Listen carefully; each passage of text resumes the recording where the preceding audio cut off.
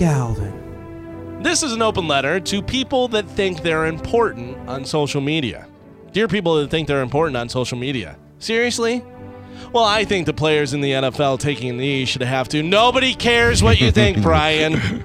Clearly, you've made bad choices. You're 33, you still wear jean shorts, you work part-time at the dollar store, and you live at home with your mom and grandma. Your opinion has been officially revoked. If nobody ever asked for your opinion on stuff, why do you give it on social media, spouting off about everything? You know whose opinion I'd like to hear on this matter? That 30-something-year-old guy that gets his hair cut in his mom's kitchen. No. Did you see me on Facebook? I put up pictures of Puerto Rico after the hurricane. I'm helping. On Snapchat, I have pictures of Texas after the hurricane. I'm a good person. You think you're helping, but you're not. Well, the Egyptian revolution happened because of Facebook.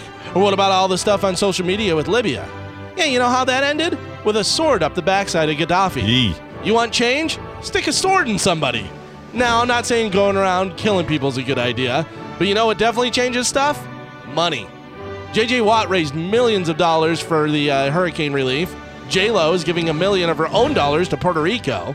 You putting pictures or quotes or stupid opinions of a situation isn't changing squat. Sure, we all make ourselves feel better when we retweet someone's GoFundMe page, but I'll be honest with you. For all I know, this is a terrible person that's just trying to scam you out of your hard-earned money. So keep on tweeting and posting and snapping and Instagramming, but just know you're not really doing anything. But this comes from the guy who is on Twitter, and my timeline looks like it's been written by a special kid that wants to come to your house and pet your dog too hard like Lenny from Of Mice and Men. I'm Galvin from the Mike Kelta Show, and this has been an open letter to people that think they're important on social media.